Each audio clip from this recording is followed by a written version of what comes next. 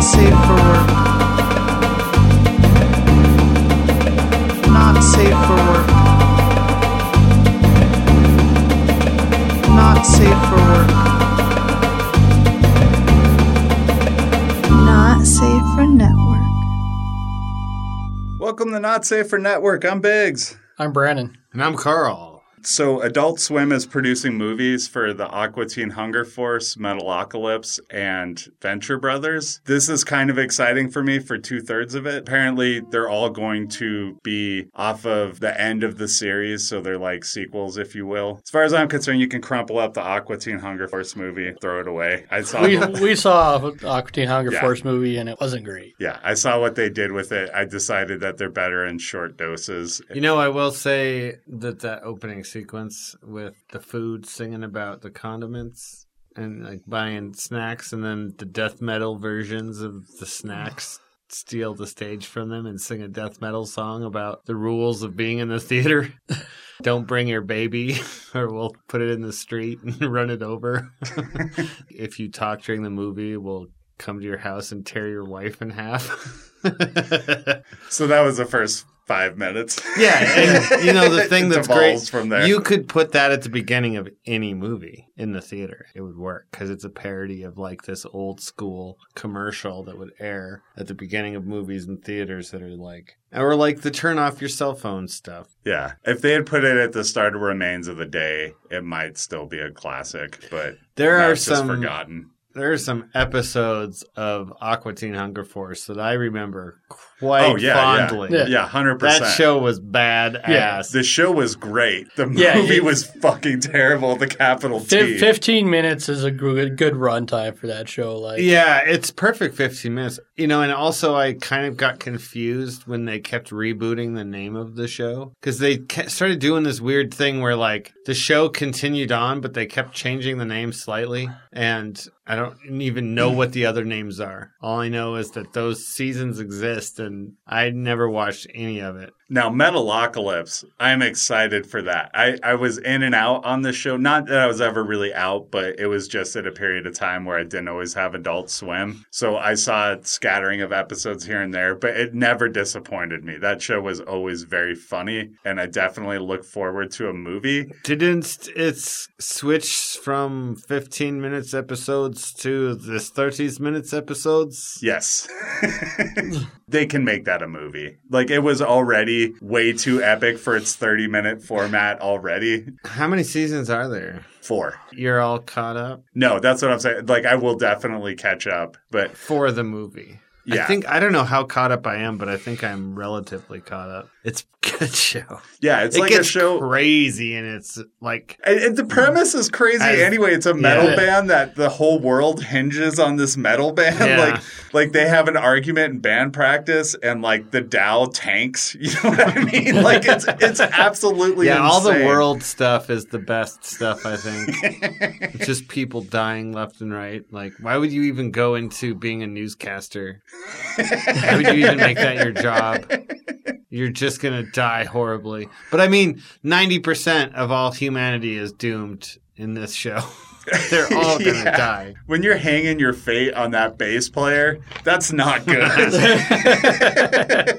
And then Venture Brothers, I am excited because... Well, that's the greatest news of the Yes, and that's why I saved it for last, because that show is the oldest show that Adult Swim has, apparently. Like, at least they made it sound that way in the article. I don't know if that's true or not, but it was definitely their longest running show. I believe it was 7 seasons. 7 seasons. And that was over 15 years because they would almost always take a year break. A year and a half. Yeah. 18 months. It's in my top 3 of superhero shows of all time still. It's so fucking rich and cutting while at the same time being a love letter. They walk a fine line of making fun of all of the tropes, but at the exact same time, like, just lovingly embracing all of the tropes at the same time. Yes. Yeah. And they just do such a perfect job of that balancing act throughout the entire thing. And the story just gets deeper with every season, and that show is there is no amazing. rock unturned from that first season either. Like, they just keep going back to little tiny things to where if you go and revisit the show, it's even richer than you realized because you can't possibly remember everything that went on in it. It's also a show where you get references to things that you can go and learn about and like widen your whole pool of experience. They do some deep cuts and they do some obscure stuff, and they just like have fun with some retro things and some 90s stuff that was kind of tossed popular for a while and thrown to the wayside after a while. You're going all the way back to like the 60s for just the premise of the show. Andy Warhol party. Yeah. Well, the Hunter S. Thompson thing. Yeah. Even further, like the show is built around Johnny Quest, which was like late 60s, early 70s. And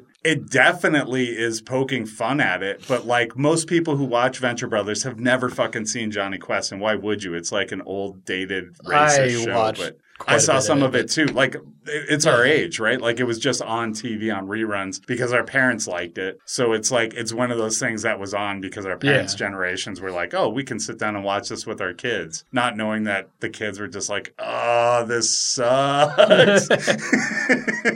But they also lampooned things that were deep fucking dives that then wound up being pop culture huge later, like Doctor Strange, right? Like who's Dr. Orpheus. Yeah, Dr. Orpheus is such a Doctor Strange ripoff. Oh, yeah. And like, I don't think most people got that when the show was first on. And now you cut forward, like Marvel's had him in, 3 movies now? Even if you didn't go to Doctor Strange, you fucking know who Doctor Strange is now. It's just kind of unavoidable. And they weren't happy just staying at Doctor Strange. Like, they have their Blade ripoff. They have their Spider-Man. Dr. Voodoo ripoff. Yep. And then they go into like Spider-Man and all that. White Whale. Yeah, they did a whole new stuff. Season based around basically Green Hornet with the Blue Morpho. Yeah. The Monarch.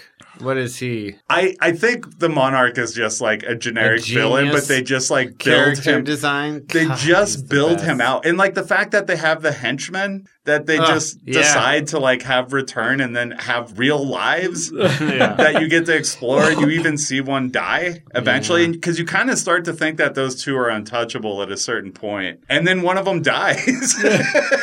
It's amazing. Yeah, they mine so much out of They don't that. get to be cloned. Like the boys do. And I love that one guy is like, he's basically Kevin Smith in the early 90s. Like, he's completely designed to look like Kevin Smith circa 94. Yeah. Like, same body type, same hair. Like, the way his hair is pulled back and stuff like that. He's Kevin Smith. You just put on a trench coat on him. Man, just the end of season 1 when you're like, the boys die. Spoilers for the end of that season was 1. crazy, dude. And you're like, what the shit? And then you find out later that they are clones. And you see this montage of them dying in the dumbest ways. Like, remember that was the time we had the mustaches? Yeah, like the one where, and then like the way that Brock and the doctor are reminiscing is like what hairstyle they had when the boys died. That time that what's the older one? Wait, the blonde one? Dean. Yeah. When Dean's wearing his Batman. No, Hank. Yeah, Hank. Hank's wearing Dean's his Batman emo mask and he's got his Batman cape and he's holding an umbrella and he jumps off the roof of the compound. Death. I like the one that's just like them in their room. Carbon monoxide. nothing The silent killer. Yeah. Nothing is happening. But we glossed over the really brilliant part of that is before that happens, you see this montage of the professor grieving and he's like going to clubs and taking too much X and all this stuff. And then Brock is like, it's time to let it go. And he's like, you're right. And that's when he clones him. Like, it's just like, it's fucking fucking crazy, dude. And you're like, what is going on? I love that show, dude. One of the first episodes I watched, there's this like chupacabras that like fly out of the ship, and he's like, chupacabra. And like, you're going to find out more about those chupacabras. They're just in the show, but like, it's just a little sight gag that you think is just a sight gag. And then, of course, they blow it out. Dude, and Brock Sampson just really explores like how you should not be enamored with the bruiser guy that they always have in shows, because he's just Brock an is awful the best, human being. dude. And he's my favorite. Brock is the fucking best, and he is awesome. And Patrick Warburton, it's his best character, I think, Yeah. of all his characters. He does a lot of characters. Brock That's his is what best. got me into the show because Yeah. the first Yeah. episode I caught was Just the murdering Ghost of the henchmen. Sargasso. No, it was the one where they get taken over by the pirates and they're body searching him for the key, and he like clamps down on the one guy's hand and like kills the other guy. He like forces the guy to cavity search his ass, and then he grabs the guy's hand with his ass, like beats the other guy with it.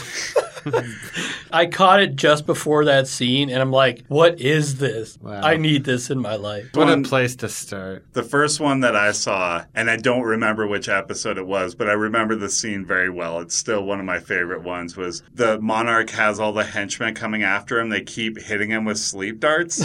And he's just murdering them left and right. And then he's got one by the Speedy. throat when he finally goes unconscious. And then, like, they can't let his grip go, even though they think he's dead. And so the guy's just turning purple and dies. And so they have to, like, bury him. And then he, like, comes back to life and, like, digs himself out. And he's still holding the guy by the neck when he bursts out of the dirt. And as soon as I saw that, I was just like, I'm in on this show. I don't care. Like, I'm in on this show. This is amazing. But here's the synopsis that they have. So, Doc's latest invention will either bankrupt ventures or launch them to new heights. I mean, that's pretty much every season, right? Yeah. Every episode. As Hank searches for himself, Dean searches for Hank, the Monarch searches for answers, and a mysterious woman from their past threatens to bring their entire world crashing down on them. So, that was my initial thought, too. Because they almost got there. Dr. Venture and the Monarch's mom, because they're brothers. Oh, I didn't even think about that. I was thinking about the clone's The mom. kids' moms. There was a crazy The agent. Elmira. She's not really their mom. She's just a psychotic woman that decided that became obsessed with Dr. Venture after she was assigned to be his bodyguard. Are we sure, though? Yes. I'm I'm sure she's not their mom. Yeah, And I then there only was ask another because lady. Adventure is like so slippery that it's... Well, there's another lady that she slept with there that slept with the professor, but that's where that one kid that they thought was Brock's son for a long time is actually the professor's son. He is a Venture brother, technically. But I don't think he knows it. Maybe he knows it now. At the very end of season 7, I think they kind of wrap that up, and Dermot's part of. Yeah, that's his name. He's good. I like Dermot. Yeah, I knew a couple of Dermots growing up. Yeah, for sure.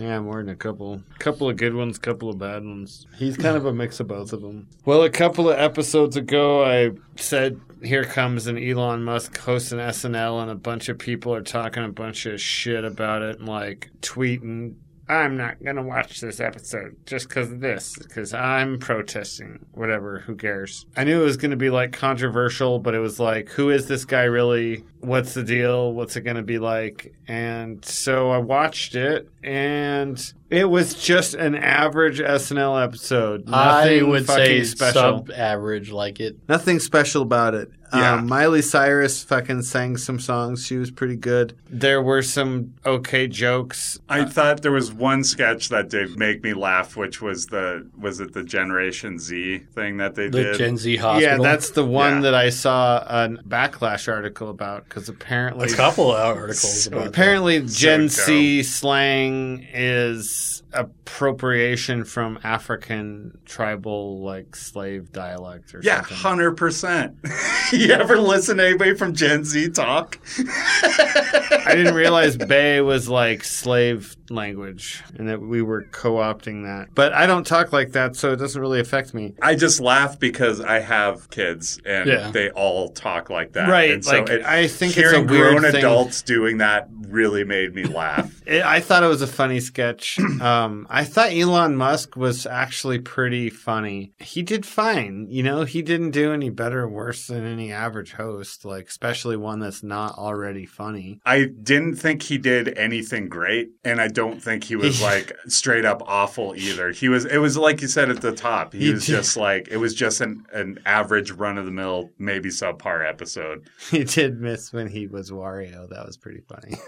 One thing that really, really stuck with me when I watched that episode, when he goes to do the monologue, they're allowed to do pretty much whatever they want for the monologue, which is why the monologue doesn't hit a lot of the time, because it's like, I want to show I can dance or I can sing, or it's like something boring a lot of the time. And you can tell when they have no ideas because they're like, we'll just have cast members pretend like they're audience members and talk to you, you know? Yeah. But he chose to do it to talk about how he was the first autistic host of Saturday Night Live. The first host Yeah. with Asperger's. Asperger's, yes. I watched that and I was like, oh, I see what you're doing here. This is all a PR thing for you, Elon Musk. Well, of course it Yeah. is. That's what people do that's why people go on SNL. Oh, no, I get it. But it's usually you're like promoting a product of some sort. And it felt very much Usually to me that like product he that was... you're promoting is an entertainment product. Yeah.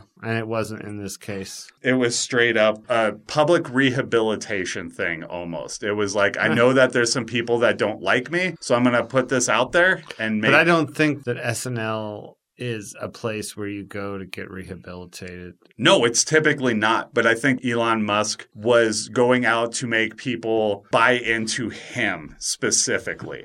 Not any product that he's shilling, but like him. I think he's taken a lot of heat over a lot of things, and rightly so. And so I think he used this as an opportunity to be like, well, go ahead and like flame me, but like I've got Asperger's. Like it felt a little bit like that to me. Maybe I'm reading into this wrong, but No, I totally get that. And for the record, he's not the first. Dan Dan Aykroyd is the first. But he Jesus, is the what first. a miss, dude. No, but he is the first to say that he is on a monologue, you know, like, which he made a point to clarify in his speech. Like he said the line, I'm the first one. And then he's like, at least the first one that said it, you know, that's mentioned it out loud, that's admitted it. And I don't think Dan Aykroyd's going around telling people, hey, guess what? I have Asperger's. Probably said it one time to somebody and then it became a thing. Do you really get It points for doesn't, that? I didn't care about that. The thing that That's annoyed me. not what people don't like about Elon Musk. The line, Yeah, that's my point. But I felt like it was a way of like trying to humanize him to people. well, but it does. It felt calculated to me. But when he did it. is, though. It doesn't matter that he is. I What he think used his part of monologue what- for. no. Look, he puts his mom up on stage too. I know it's Mother's Day, but he puts his mom up on stage and he mentions Dude. that. It just felt like he was trying to sell himself to people. You know, to a certain extent, he may have mentioned he has Asperger's to explain all his weird twitches to people out of the gates, because there might be people out there that are unfamiliar with Asperger's and like kind of weird facial tics and things that are accompanied by it.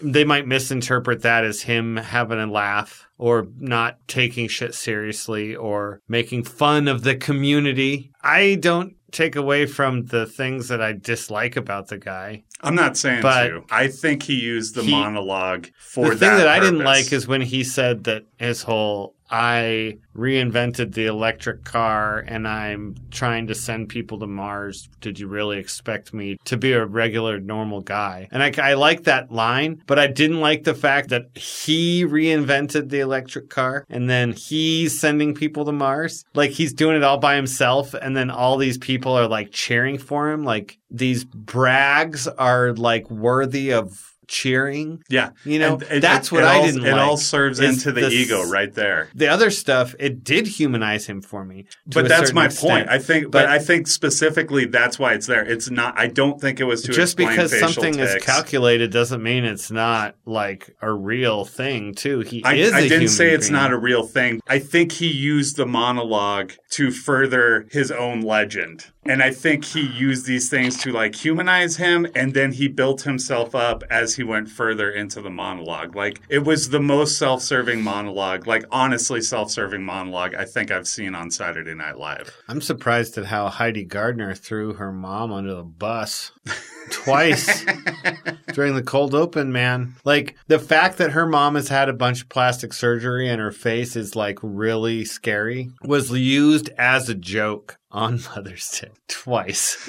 It was fucked up. I was just like, wow. She had to be in on that, right? They ain't gonna surprise jokes like that. Oh man. They have an interesting relationship. Who knows what's going on behind the scenes there? She was probably a stage mother. I started following Heidi Gardner on Twitter because I like her. She's funny. Because you're like, this is fucked up. She makes me laugh a lot. Like, she was good in that Gen Z hospital sketch. There's this one she did recently with Daniel Craig. This sketch where they're like having a house party and they're doing a party game where they're quoting from movies. But her and Daniel Craig are like, the quotes they're doing are things like, hey, you gonna get around to that? Just like super non-plot related, vague. Hey, how are you? It's not the memorable line. Where's that thing going? There's nothing there. And like they're getting really intimate about it. And like Kate McKinnon is Daniel Craig's wife. So that makes it even weirder because she's just like sitting there commenting on it the whole time. Like, it's a really weird sketch, but it's hilarious. And only Heidi Gardner, is that her name? Heidi Gardner could pull that shit off. They're all good though. This current run, I'm not watching it for the host at all. I'm watching it for the cast. I'm not disappointed. Melissa Villaseñor got to do a fucking Bjork impersonation on this episode. And that alone made my night for the episode. It was Melissa Villaseñor being Bjork. That's the best.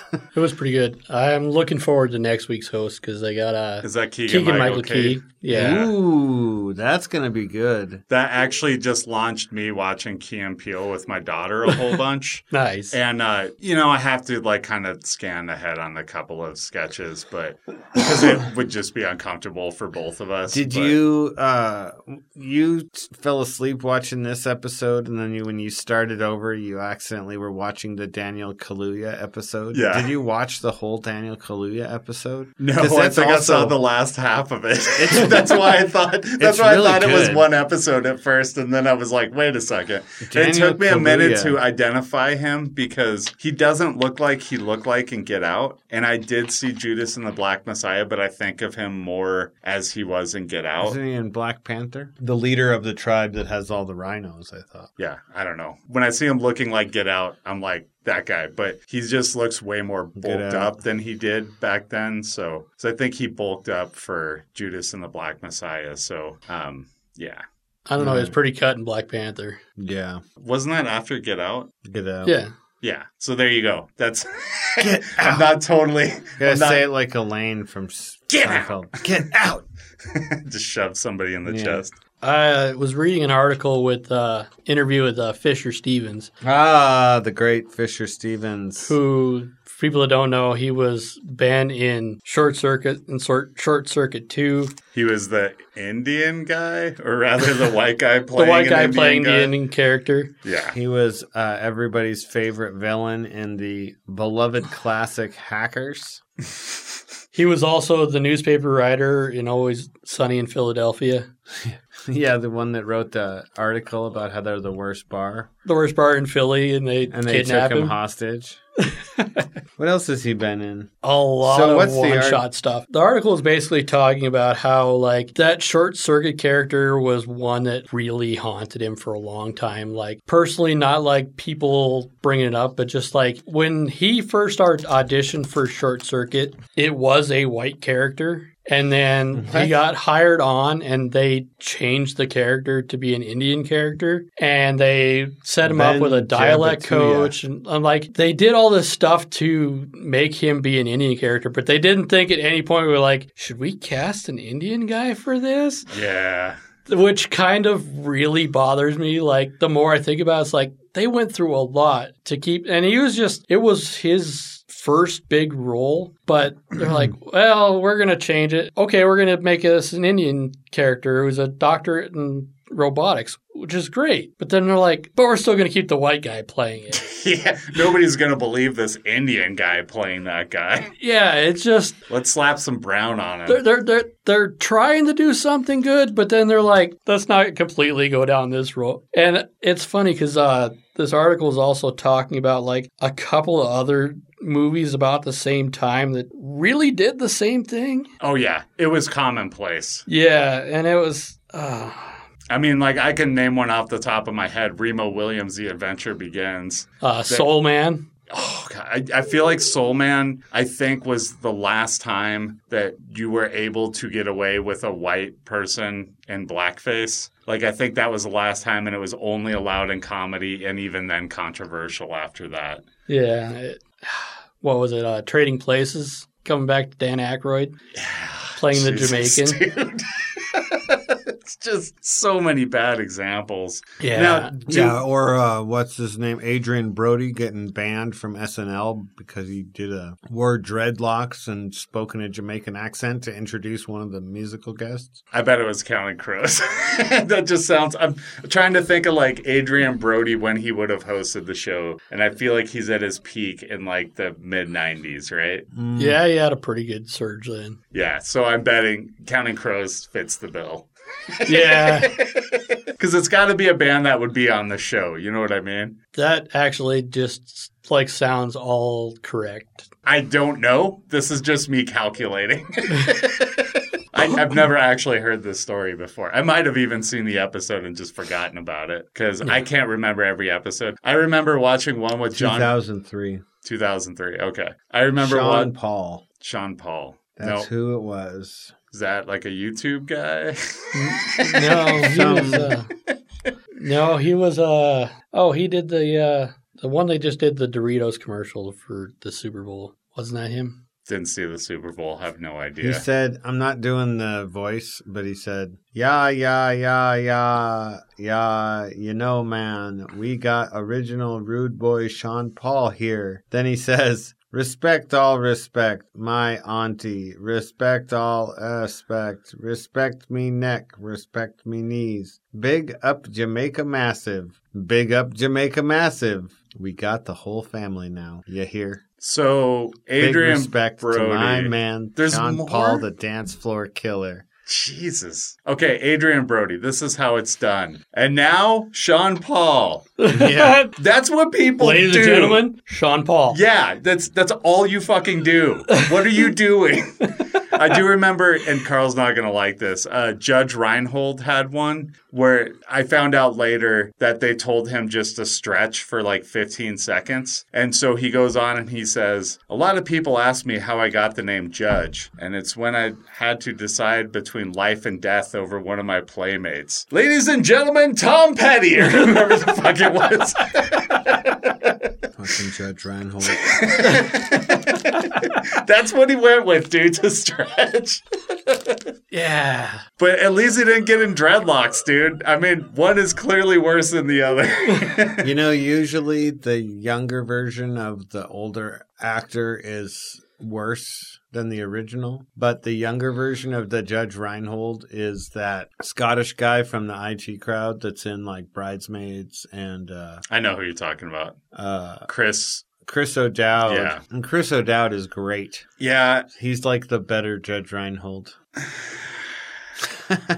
No. I'd hate Judge Chris Reinhold. O'Dowd can't hold down like a lead role. Sure and he Judge can. Reinhold. He's done it did. a couple of times. Nothing Yeah. big. Bridesmaids was big. He did not hold it down. That was Kristen Wiig. John Hamm had more to do than he did. He was even fucking the same He character. was the love interest. Right. He's a good love interest in a female-centric movie. Does he ever had more than like 5 minutes in a movie? I know him better from IT Crowd, where he's like gets plenty of camera time because he's one of the two mains. Like Dinner for Schmucks, I think he has a pretty decent amount of screen time. Dude, that movie, I wanted to like it so much. Yeah, I'm not a big fan of And that one. I went to it in the theater and I was just like, it's one of those comedies where you can tell in the first 15 minutes, fuck. This should be great. And it's just for some reason terrible. And who knows why, but it just, no jokes hit in that movie. And you look at the cast and like everybody's phenomenal. On paper, in the cast. this should be great. and it just doesn't Yeah. come together. Wow, what a forgettable movie that you just brought up, dude. I haven't thought of Dinner for Schmucks since like 5 minutes into that movie. What are some other movies that are like on paper are super going to be amazing like that and then are just don't live up to it? Iron Sky 2. Yeah.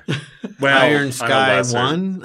Oh, Iron Sky 1 is like kind of just what you want, though. If you're like, yeah, it's Nazis from a moon base attacking America, it delivers what you want from it. But Iron Sky 2 is just, it adds more and somehow How it's about this less. one? The one with all the old action guys. With the old what? Action guys. The Expendables? The Expendables? Expendables. Yeah, dude. I actually really Like, enjoy the first I two enjoyed it, Expendables. Yeah. Man, those don't live up to the hype. They make me laugh. It's not the hype. They just How make about- me laugh. You don't like, we were talking about this outside, you don't like the Adam Sandler crowd, but what about like that? The ones that are like, Chris Rock, Adam Sandler.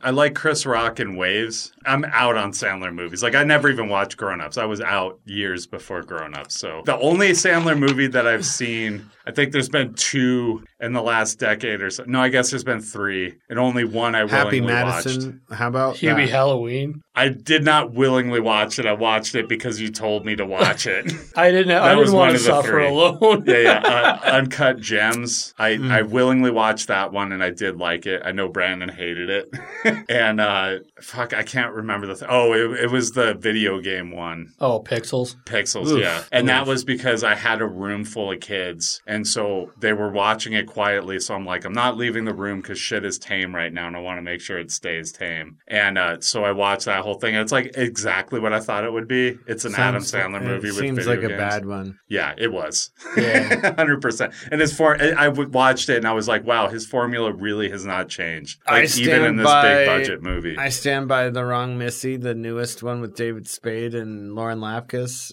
Even though Lauren Lapkus got nominated for a Razzie for that Is movie. he in it? Oh, no, he's just a Happy Madison production. Okay, I won't shit on Happy Madison in general because I do really like The Goldbergs, which is Happy Madison. Lauren Lapkus is great. And Yeah.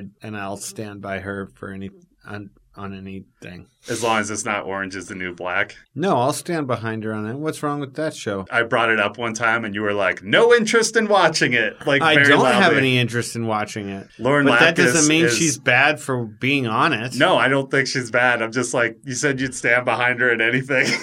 Clearly yeah, not no, Orange is the New Black. I support her being on the show, and other people can watch it. Other people are watching it. The thing is like, there are things that she does that I feel like my listening to it or my actively supporting it is like, makes a tangible difference.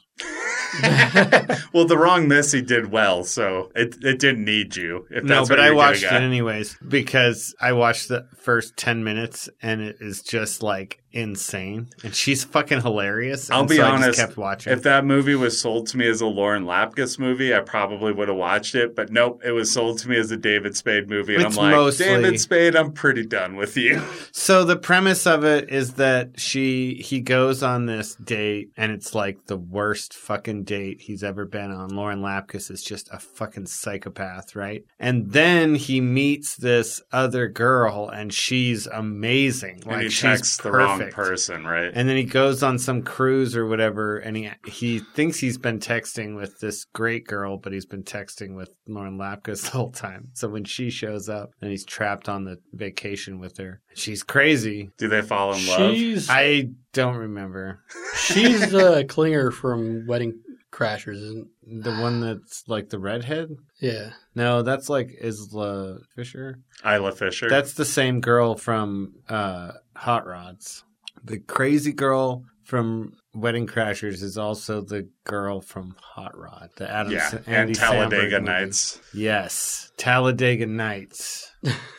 We are just hitting like every SNL adjacent thing we can. Dude, Andy Samberg is great. I just rewatched his. We got a testimonial about it in last episode, so yeah. I just rewatched one of his episodes where he hosted, and it was good. Are we doing Deep dive. But down, Deep dive. deep Okay, so I was thinking about what to do for the deep dive this week. It suddenly occurred to me when I went to watch The Bad Batch that there's probably a lot of people that are on the Disney Plus train that are suddenly like felt it derail because they're like, I don't know anything about Star Wars anymore and I have no idea how to even jump in. And so, first off, I want to say you can jump in. They explain anything you need. It doesn't matter. Like, this is how Star Wars works. It just jumps from point to point in the timelines, and it doesn't matter. But I just have a little brushing here to, like, get you through it. If you're still nervous about it, I can just let you know the broad strokes of what's going on. Even if you don't watch Star Wars, if you've never seen a Star Wars movie, I'm just going to break it down to a base level so that you can watch The Bad Batch, which I highly recommend. It's very fun. As of the recording of this, we've gotten 2 episodes. Disney Plus will fucking drop the episode in between, so it'll be 3. But this will be sort of like a quick guide to the first 2 episodes. So The Bad Batch is essentially these clones that are enhanced in different ways. So during the Clone Wars, they enhanced all of these clones to be exactly like this one because he was a really good fighter. A couple of them came out a little bit wrong because they were trying to kind of give them abilities that were a little bit above the other ones. And so they wind up looking a little weird, sort of like if you, I don't know, like grew on the edge of the test tube or something. So they look differently than the other clones. Faces? Well, one of them, yeah. For sure. Basically, there's Hunter, who has enhanced sensory abilities, and he's the general. He's the leader of the group. He kind of looks like Rambo a little bit. There's Crosshair, who has enhanced eyesight. He's basically like the Hawkeye of the group, or the Arrow of the group. There's Wrecker, who has enhanced strength, and he's exactly what you think he is. He's a big, dumb guy. There's Tech, who has an enhanced intelligence and strategizes. So he literally has glasses so that you know what his deal is. Right? Like that old trope where it's you have glasses on and you're 40% smarter. So he's ugly? He's very thin and skinny and he has glasses. He like codes for a nerd, right? And then you have Echo. So this was a guy who was a clone leader and he got captured, and basically the robots that are in the first 3, the prequels, they like cut out part of his brain and replaced it with this tech so that they could understand the battle tactics that they were seeing, the people that they were fighting against. And then they would use him to kind of like control them against that because he understood their tactics. And so they rescued him from that. And then he can now interact with computers and shit like that. So he's almost like the RoboCop of clones, basically. So this is The Bad Batch. It's actually a lot of fun. They've got like different personalities. In the first episode, they have this character, Caleb Doom, who's a Jedi, and he's with his master, and you see the master cut down. They started right at Order 66, which was when all the clones who had chips in their head were going to kill all the Jedi. He goes and runs off because he's instructed by his master. This is a whole thing in Rebels because he's one of the main characters, and he's haunted by the fact that he ran away as all the Jedi were cut down. And you find out exactly what happened in this first episode, so I won't totally run through it, but they give that little nod. And he's voiced by Freddie Prinze Jr. And that is the one part of the episode that's a little bit awkward. He looks like he's 12 or 13, and you're like, dude, that is a grown man voice coming out of that kid.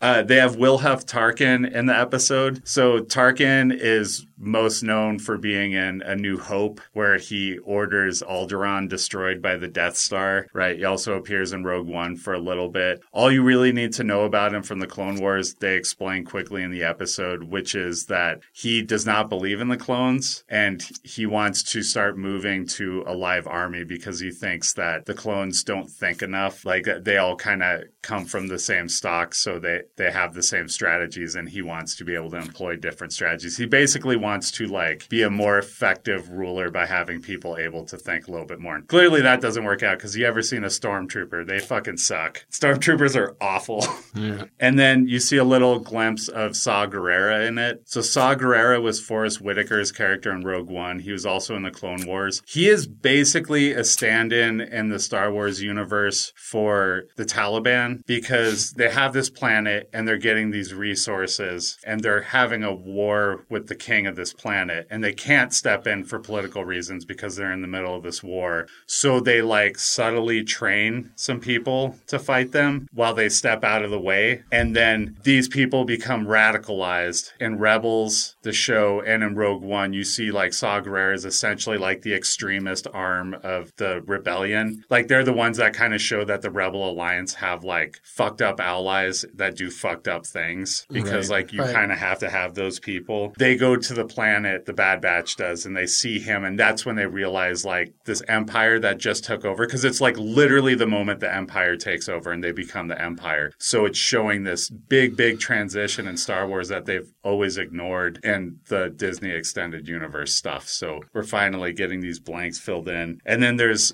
Cut, who's a guy they go to see, and he's basically another clone, but he deserted early in the Clone Wars and raised up a family. And they see him there, but they kind of just let him keep doing his thing because they realize like he's found peace there. And they kind of have brotherhood within the clones. Like this is a big thing in the Clone Wars is the clones are all aware that they're off of the same person, but they're all finding their own personalities. And that's a really big part of it is like, how am I an individual compared to these other people? Which is what makes the Order 66 so devastating, because this chip goes off in their heads and then they have to kill the people that they like fight with and love. And they don't have a choice. It just like goes off and forces them. So that's basically this show takes place over that entire period. And it's a Dave Filoni run show. So if you like The Mandalorian, there's no reason why you won't like this in animated form. It's some of the best animation they've done. And I really recommend checking out Rebels too. Like Clone Wars if you can tolerate it, but it's a lot. Like, I'm one of the few people who loves Clone Wars who says it's tough to get into. It's a lot because there's good episodes, there's bad episodes, but Rebels is pretty solid. This one feels like it's going on the Rebels trajectory where it's just like it's something that you would really enjoy watching, and it starts out shot out of a cannon, and I think it's going to be a really good show. So feel free to check it out. If you're wondering, you got a couple episodes up. You can check it out and see for yourself. You watch it. I am. Invincible is another good one right now. It's finished its first season. It's already gotten the green light for seasons 2 and 3. Due to the nature of its animation, they can turn it around pretty quick, I think. Yeah, yeah. They do a lot of stuff where people are kind of standing around in the background. They cut corners,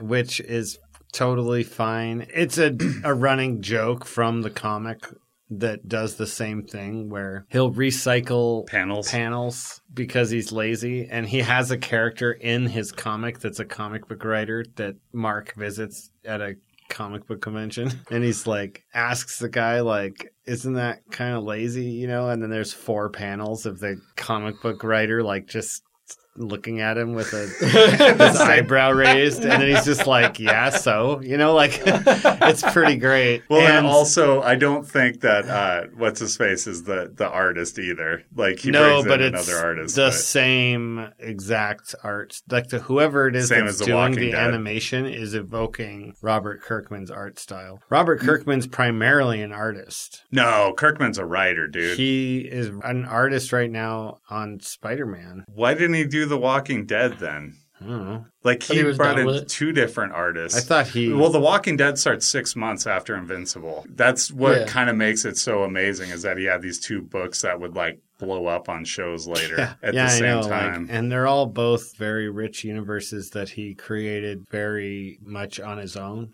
for the most part. I mean, I'm sure he had help, and he definitely is drawing influences from all over the place. But the thing that he ultimately creates is very unique and interesting, and is like a perspective we don't see very often, which is one of the best things about it, is like his approach to the genre it's worth watching just for a fresh take on the whole thing. Yeah, 100%. I'm down on Invincible. That show's great. Yeah. Dude, that last episode, there was a whole sequence that was not in the comics. Like, if you've read the comic, this still has a lot to offer a person. And that's how he tackled The Walking Dead.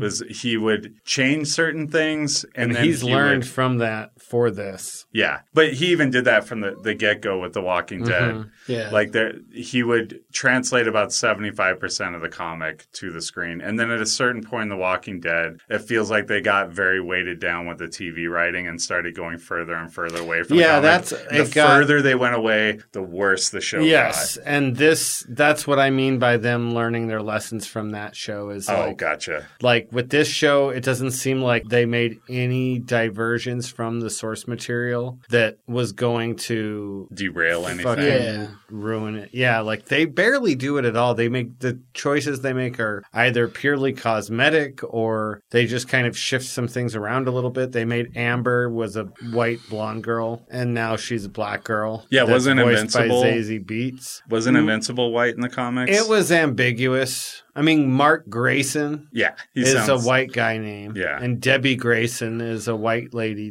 mom name. And now she's Asian. And the thing is she looks very much the same because one of the things is when you draw Asian people, a lot of times to make them look Asian, they also kind of look tired. And she is a character who is kind of perpetually exhausted.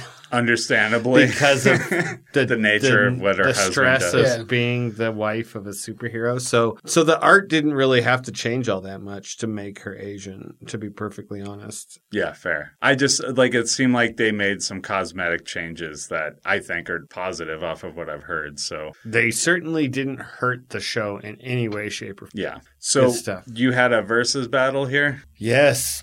We're going to dive into that Grateful Bread Videodrome Battle Royale. Time to go. It's time to refinance that house. Lower your payments now. Pay over a longer period of time and pay a larger overall amount with the guarantee that if you miss a payment, you'll lose it immediately. Refinance today. And now we take you to the Grateful Dead Videodrome located in downtown Valhalla. At the Cow Palace. So glad to have those sponsors on with us. Drome. Which type of drug movie is the best type of drug movie? You got your marijuana movies, you got your booze movies, and you got your hard drug movies. Which one's the best? Get her done. Take it out. Fight to the death. Can we get some examples? Well, fuck, man. It also kind of breaks down to like... Are we wanting to just have a silly, fun comedy movie? Because if we're going to do that, then we'll make a movie about weed. Because those are never serious. No. And they are always silly and fun. Like, you're Half-Baked. You're... Up in Smoke. Up in Smoke. Every Cheech and Chong movie with one glaring exception. Corsican Brothers. Pineapple Express. How High. How High is a really good one. Yeah. It's like one of the best ones. It's not every movie you get to see him smoking John Adams. That movie's fucking amazing, dude. Or is it John Quincy Adams? It's probably Ben Quincy. Franklin. They figure out that one of Ben Franklin's lost inventions was a giant bong. It's a cannon bong. That movie is so goddamn dumb. It's delightful. Yeah, it works really well. Friday. Next Friday. Friday after next. Probably put the Ted movies in. I mean, there's weed. I don't know if I'd call it a weed They smoke a lot movie. of weed. That is true. Where would you put Big Lebowski? Well, there's a difference between... I think I keep it out of this because it's got all three elements involved in it. Like, the main character is a stoner. But at no point... And he smokes weed. Is that... And he drinks White Russians. Yeah, it isn't really fake. And there's hard drugs too. I mean, like, Bunny is definitely hooked on something. Dude, Where's My Car is a weed comedy. Yeah, for sure. Can't leave that one out. Classic. Dude, Where Is Your Car? Harold and Kumar, all the Harold and Kumars. Those are definitely weed comedies. Like, they talk about weed, and that's like part of the plot, basically. Yeah. That getting high and whatever. You start to get more serious with your booze comedies, your booze movies. Get deadly serious with your booze. You get more. I mean, you have some. It's booze like a comedies. darker comedy. You got like Strange Brew and Beer Fest. That's Yeah, true. Well, those are straight comedies. I guess, Yeah. I guess when you include beer, you definitely can get into comedies. But once you go into hard alcohol, It's that's like Hard they're alcohol more is like like- dramedies, and you also are actually nominatable for awards and shit. Like Sideways won awards, and Leaving Las Vegas. Yep, that's how Nick Leaving Cage got his yeah. Oscar. fucking Mads Mikkelsen just got an Oscar for Another Round, and that's a movie about drinking. You got your freaking Barfly with Mickey Rourke, being Charles Bukowski. Wry humor, kind of sarcastic, beat poety kind of nonsense. Cocktails, is that one? Cocktail. Cocktail. I mean, Punch I feel you know what Drunk Cocktail actually is. Love. Cocktail is almost like a sports movie in a way. It's like I'm going to get really good at this thing At and being- become best in the world. So it's about being good at flipping the bottle around. yeah, it's not really revolved It's around not about alcohol. making drinks. It's about making drinks, but it's not about drinking Drinking those them. drinks. Yeah. What about a movie like Raging Bull? Raging Bull, I don't feel like really. Oh, that's fits about in a with the real other person, three. isn't it? Yeah, it's about Jake And even if LaMotta. it's about an alcoholic, that's not all a person is. So I wouldn't reduce And the yeah, movie. shit. I'll like- be honest, I don't know if like they really paint him as an alcoholic per se. It's more like he's Like, just a wife beating What about asshole. What about Pollock I haven't seen Pollock. with Ed Harris? I mean, I've seen Ed Harris before. He plays Jackson Welcome to the Pollock. Rock.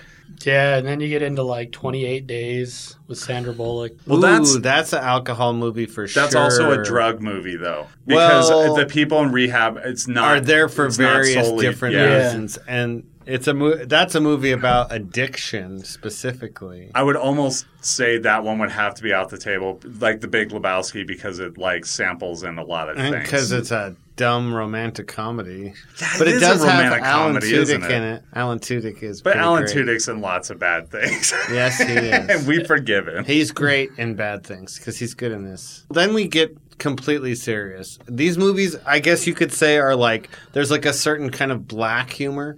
Like, there's no beer fests here. There's no Like how the, highs here. like the In the- closest you get is like Train Spotting, maybe. That movie is not Okay, the closest we get, I and think it this might is be like a Trainspotting. fucking dark ass movie too, is Fear and Loathing in Las Vegas. okay. Because that is like a drug. That is a movie, drug dude. That's movie. the closest you get to like a straight. But that comedy. one really doesn't fit in what we're talking about either. Right. It is unlike most movies anyway. You got your Requiem for the Dreams. You got your Spun. Dude, there's a scene that still haunts me from Spun where this dude has tied this girl to a bed for some reason and she's naked and he's put a blindfold on her. He's like, "Don't worry, I'll be right back. I'm just going to step out for a second." And he hits play on a CD player for her. And the second he steps out of the room, the CD starts skipping. And then you find out that he is gone for like a day and a half. And he just left her there like Oh my that. god. And then later on you see her and she's actually wound up being rescued by some crazy junkie lesbian chick that shared a wall or something. And she's like, she rescued her, but now she's like got her in her clutches because there are no good characters in this movie. And it's just awful. I just thought of a super dark heroin movie, that Gilliam one. Tideland? Yeah. Ugh. Yeah, that's dark. Salt Well- and Sea's one. Yeah, well, then you get and like, do Go- you include like Scarface, Traffic, some of those movies? Yeah, you have to. Dude, Scarface is like the first movie you think of with cocaine. Yeah. I guess. It's synonymous, dude. I just said how it about so it sounds weird. How about I thought of a good one. Go, but I mean that one's No. funny. But Go is definitely one. And it's dark, like the Oh, it's one dark. It's The easier one girl when like it's about ODs on speed. MDMA and yeah. But then also People actually die in these movies. They don't really die in the weed movies unless it's real, and they don't even really die in the alcohol movies unless it's played for laughs or like. or they're drinking They're themselves drinking to death. themselves Yeah. to death. Yeah. That happens a lot. Or Yeah. or they get in a wreck and kill somebody, like the crossing guard. Like Landfill dies in Beer Fest, but then he gets replaced by his twin brother. Landfill 2. There was a good one for... What was the Ben Stiller one where he's on heroin? It's something with Midnight, After Midnight. Or... Cowboy? Drugstore Cowboy? Drugstore Cowboy? No, Ben Stiller. Oh. It was when he was Vince trying to Vaughn? be serious. Vincent D'Onofrio? Rutger Hauer? Why are you just throwing out names? Sandra Day O'Connor? Sandra Day O'Connor. Ruth what Bader are you Ginsburg? fucking talking about? Just trying to derail you. I mean, I don't know. I'm trying to It's remember the something with- movie Basketball Diaries. Oh, yeah. That's that was the a movie heroin that I was one. trying to... It's about pills, but Oh, that's right. just drugs in general. Little Leo DiCaprio. There's that episode of Saved by the Bell with caffeine pills and Jesse Spano. Technically, A Scanner Darkly is about drug use. Like, a DEA agent goes undercover and then is like, as the DEA agent, he's like tasked with investigating his own undercover identity. There's drug trips in that movie. Okay, I would count Scarface because he's doing cocaine in it, and that's a big part of the movie. But do we count the average movie where people are just moving cocaine or heroin? Like Traffic and Blow. No. No, because that's a good example of what we're talking about. I'm talking about shit like, I Well, don't know, and like a Blow is Lethal based on a Weapon true movie story or something. again. Blow is based on a true story, so it's not doesn't count because that's about a person. It's not a movie about drug use. Right. No, I'm thinking more like a Shane Black movie. The bad guys are moving One drugs. if Does that count in a that- hard drug movie? No. Or do you have to have a character who's on hard drugs? Like a main character? the main characters have to be doing drugs, and it has to kind of end badly, or they're not doing, or that's not what the movie's about. Because how else is a story like that going to end? Happy? Yeah. Oh, look, I did drugs and things turned out better for me. No one's going to make that movie. Oh, dude, The Wolf of Wall Street is a hard drugs movie for sure. Yeah. Yeah. There you go. I mean, there's That would weed mean- and drinking, but I think it's more about drugs. Like that, it has that epic It's Quaalude got fight. like the whole thing is just like everything in excess. Yeah, Which is kind of like excess itself is kind of the subject of that definitely. story. And is that not based on a true story as well? Yeah, I guess it is based on a You true and your story. biopics. I'm sorry. Just think about them. To be fair, I brought up a Scorsese biopic, and you also brought up a Scorsese biopic. So Which one did I bring up? And where do you put Raging Bull. Where do you Yeah, put but in? I never thought it counted. Fear and Because Loathing in I Las thought it Vegas. was more of a boxing movie than it was. Well, it's not really a biopic because Hunter S. Thompson has said it's like half true and half exaggerated. And who knows where the truth really lies? Yeah, there.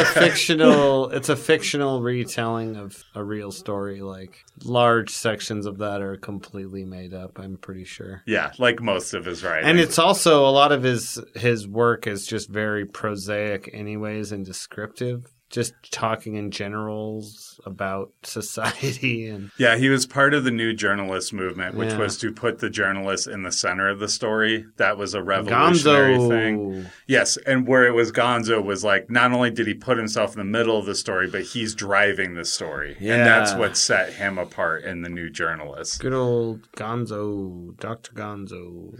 Okay, so we've heard examples. So it seems like the weed movies are generally comedies. This is what you do. I have The- I have been, since you brought it up, I have tried to find weed movies that are not comedies. and There aren't any. I am If one exists, little. I'm not going to fucking take it seriously because a serious movie about weed addiction is just like a slap in the Weed face. addiction, sorry.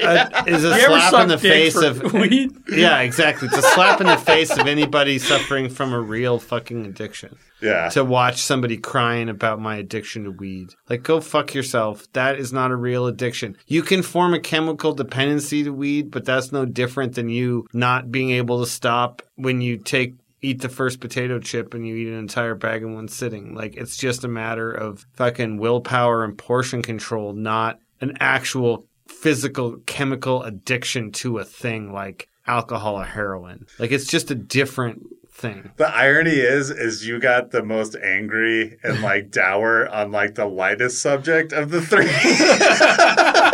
Yeah, well, it's stealing focus. The whole war on drugs is bullshit. Stealing, and the fact that weed's been illegal for as long has been like stealing a lot of attention away from things that deserve more attention. Yeah. You know, making all of these drugs illegal, making all of these people that are suffering criminals is like, we've just got it so fucking backwards when it comes to that shit, you know? And then even we watch these movies and like, the thing is like, if you watch videos of like Donald Trump Jr., that dude is got an amphetamine problem. Yeah.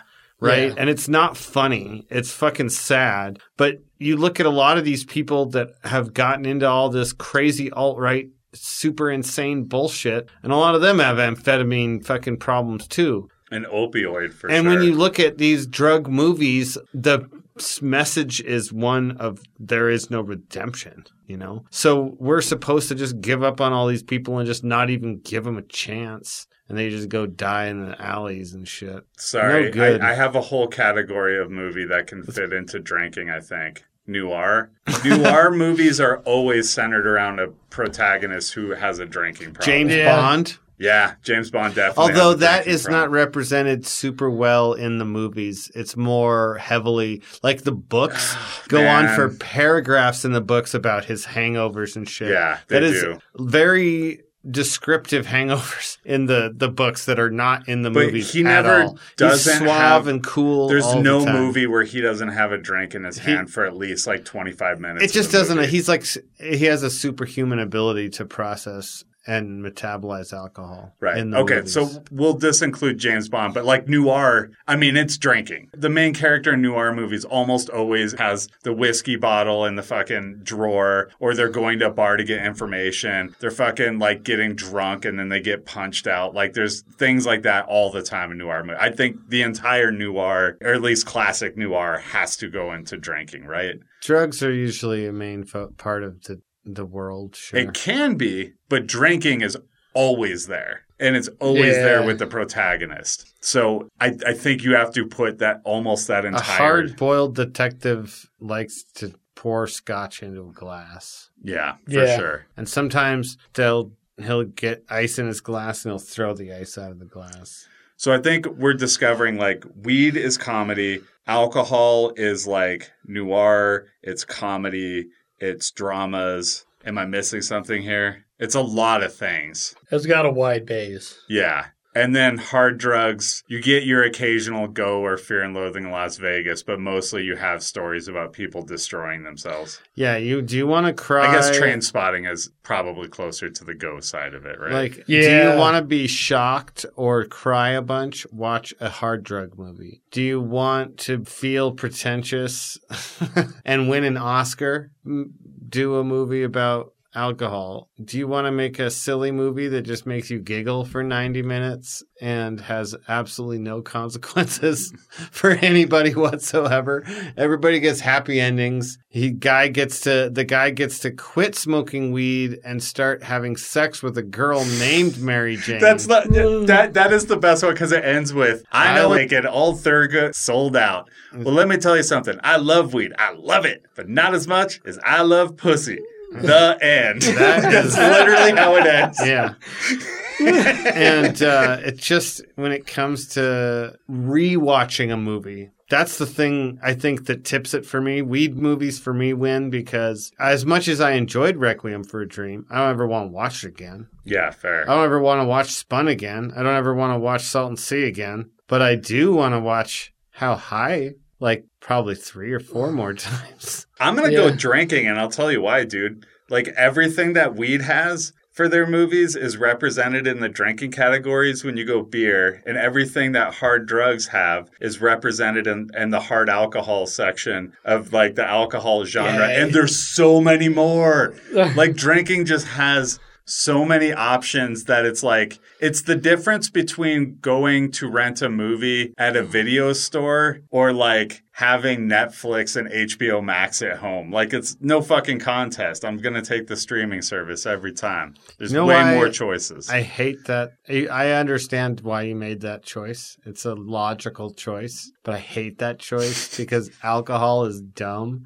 And the reason alcohol is dumb is that it's been legal for so long that like we've never lived in a time when it hasn't been legal. Our parents have lived in a time where it has always been legal. Our grandparents probably has for My most of their lives. Not my mom's For parents. most of their Yeah. lives. Like maybe they Or wait. like No, what am I saying? No, that their whole lives too. Because they were Prohibition born in was the 30s. like yeah, Prohibition to the was 20s. like a long ass time ago now. It was literally 100 And years ago. So fucking people sit there with their gin and tonics in their hand and they're just like, drugs are bad. And you're like, fuck you, dude. You are a hypocrite. And Just to be fair, like- I've sampled from all three of these categories in my lifetime, or the subject matters of them, and I have the most fun with the weed one. But if you're talking about like a preference for movies, it's just because there's so much variety in alcohol movies. Whatever. There's Strange Bruce so sucks. many more examples. It's like the difference between getting like one good comedy a year or like getting 25 good to great movies a year. Like, I'm going to go with the 25 good to great. Keep them coming. How about you, Brandon? Brandon's mainlining Requiem for a Dream every weekend. Oh, I actually rewatched that a few times. It gets easier every time, doesn't it? Or does it get harder to watch? Ass to ass. Ass to ass. Maid Marian. Oh, what was that? I don't know. Juice it's like Juice by Jerry. Juice by Jerry. Juice by Jerry. Juice by Jerry. I'm gonna go with alcohol, but have you seen the sequel to Trainspotting T2? I You're haven't sponsored yet. by I mean alcohol, to. Brandon. You drink the whole episode. Yeah, he's literally got 2 beer bottles next to it. No, But Carl's high as shit. So And that means that you must be popping pills. I'm actually sober because I have to pick up a kid. Yeah, right. I saw him do a line. Trainspotting 2 is a really interesting movie because Trainspotting, like the aftermath, like 20 years later, they did some fucked up shit in Trainspotting. Robert Carlyle's character, like, has been in prison basically since the end of the first movie, and then like it's part of a heist movie, and then like really does fit into that whole hard drug. One of the characters has been writing since then through his like dark, deep drug days, like kind of almost Hunter S. Thompson-esque writing. It's really interesting. Okay, so alcohol wins. We got a winner. Boo! So it's booze. My spirit Booze animal is is the the answer. hag from Princess Bride. Boo! Boo! Boo this man! Princess of Filth. Would that be the Princess Bride that has all sorts of drinking in it? I mean, you've Lidocaine got poison. you've got Indigo Montoya as drunk on Inigo? brandy. Indigo Montoya? Inigo. Inigo, yeah. Inigo Montoya. That's okay. I'm still Six-figured right. man. I guess he's drunk at the beginning. But yeah. Miracle Max makes an instant cure. It's chocolate. That is true. You got a little bit of drug, but I don't think there's any reefer Chocolate in makes it. it slide down easier. Let's be honest. It's That's an a edible. movie best watch. It's an with, edible. Yeah, that's a movie best watch with edibles for sure. That is an edible that Miracle Max makes. He's That's true. So no drugs in this one. if you bring the drugs to the viewing, then every movie has drugs in it. There's that's- some people that are probably super into Pineapple Express. I don't know. I thought it was fine for a watch. I watched it. I watch so many people that just want to go down on that movie so hard all the time. And I'm just like, yeah, it was like fun once. I don't know. I saw an interview with Seth Rogen where he's like, I'm not going to work with that James Franco guy no more. Sorry. Yeah, I saw that too. So I was like, Yeah. I guess, I kind of don't really like watching stuff with him in it anymore anyways. But he's kind of just stopped doing stuff, so it works out. Yeah, I will say there's a lot of his movies that I do really enjoy, though. Yeah. I'd be lying if I said, like, The Disaster Artist, I absolutely loved. That's because you got that weird thing for The Room. I don't get into The It's Room. also got all the people from How Did This Get Made in it. I know, that's fine. They don't have to, I don't It's have got- to like everything they do. It's got just about every comedian is in that a movie. lot of them. Yeah, but Too many. this is probably a good place. This to is cut the off. end. Is that a drug movie? The one about the apocalypse? No. I don't know. It feels It's like a there's genre got to of be fiction. like weed in there somewhere because it's got Seth Rogen, right? Yeah. They definitely have weed in that movie. Yeah. That laugh of his. Right. And then at World's End is definitely a drinking movie. Yes. There's one. And that's a straight comedy. Do you think maybe, what's his name? The director? Edgar Wright. Edgar Wright maybe has a drinking problem. If you want to know, I know exactly why he keeps returning to this. He goes back to where he grew up in London, and he's very sad because everybody that he grew up with is just wasting away on a pub stool. Yeah. And they're always talking about things that they used to do. They're not doing anything except for drinking. And they always look at him like, oh, big shot kind of thing. And so that's why he keeps returning to this in so many of his movies is because that is his, like, looking back on his childhood and where he's from. So it's not just that movie. Like, it's like Shaun of the Dead, for example. Like, they keep going back to Winchester's over and over again. That was him talking about growing up. That was all anybody wanted to do was just keep going to the bar and not grow up, you know? Yeah. Take it easy. Please subscribe, rate, and review the show.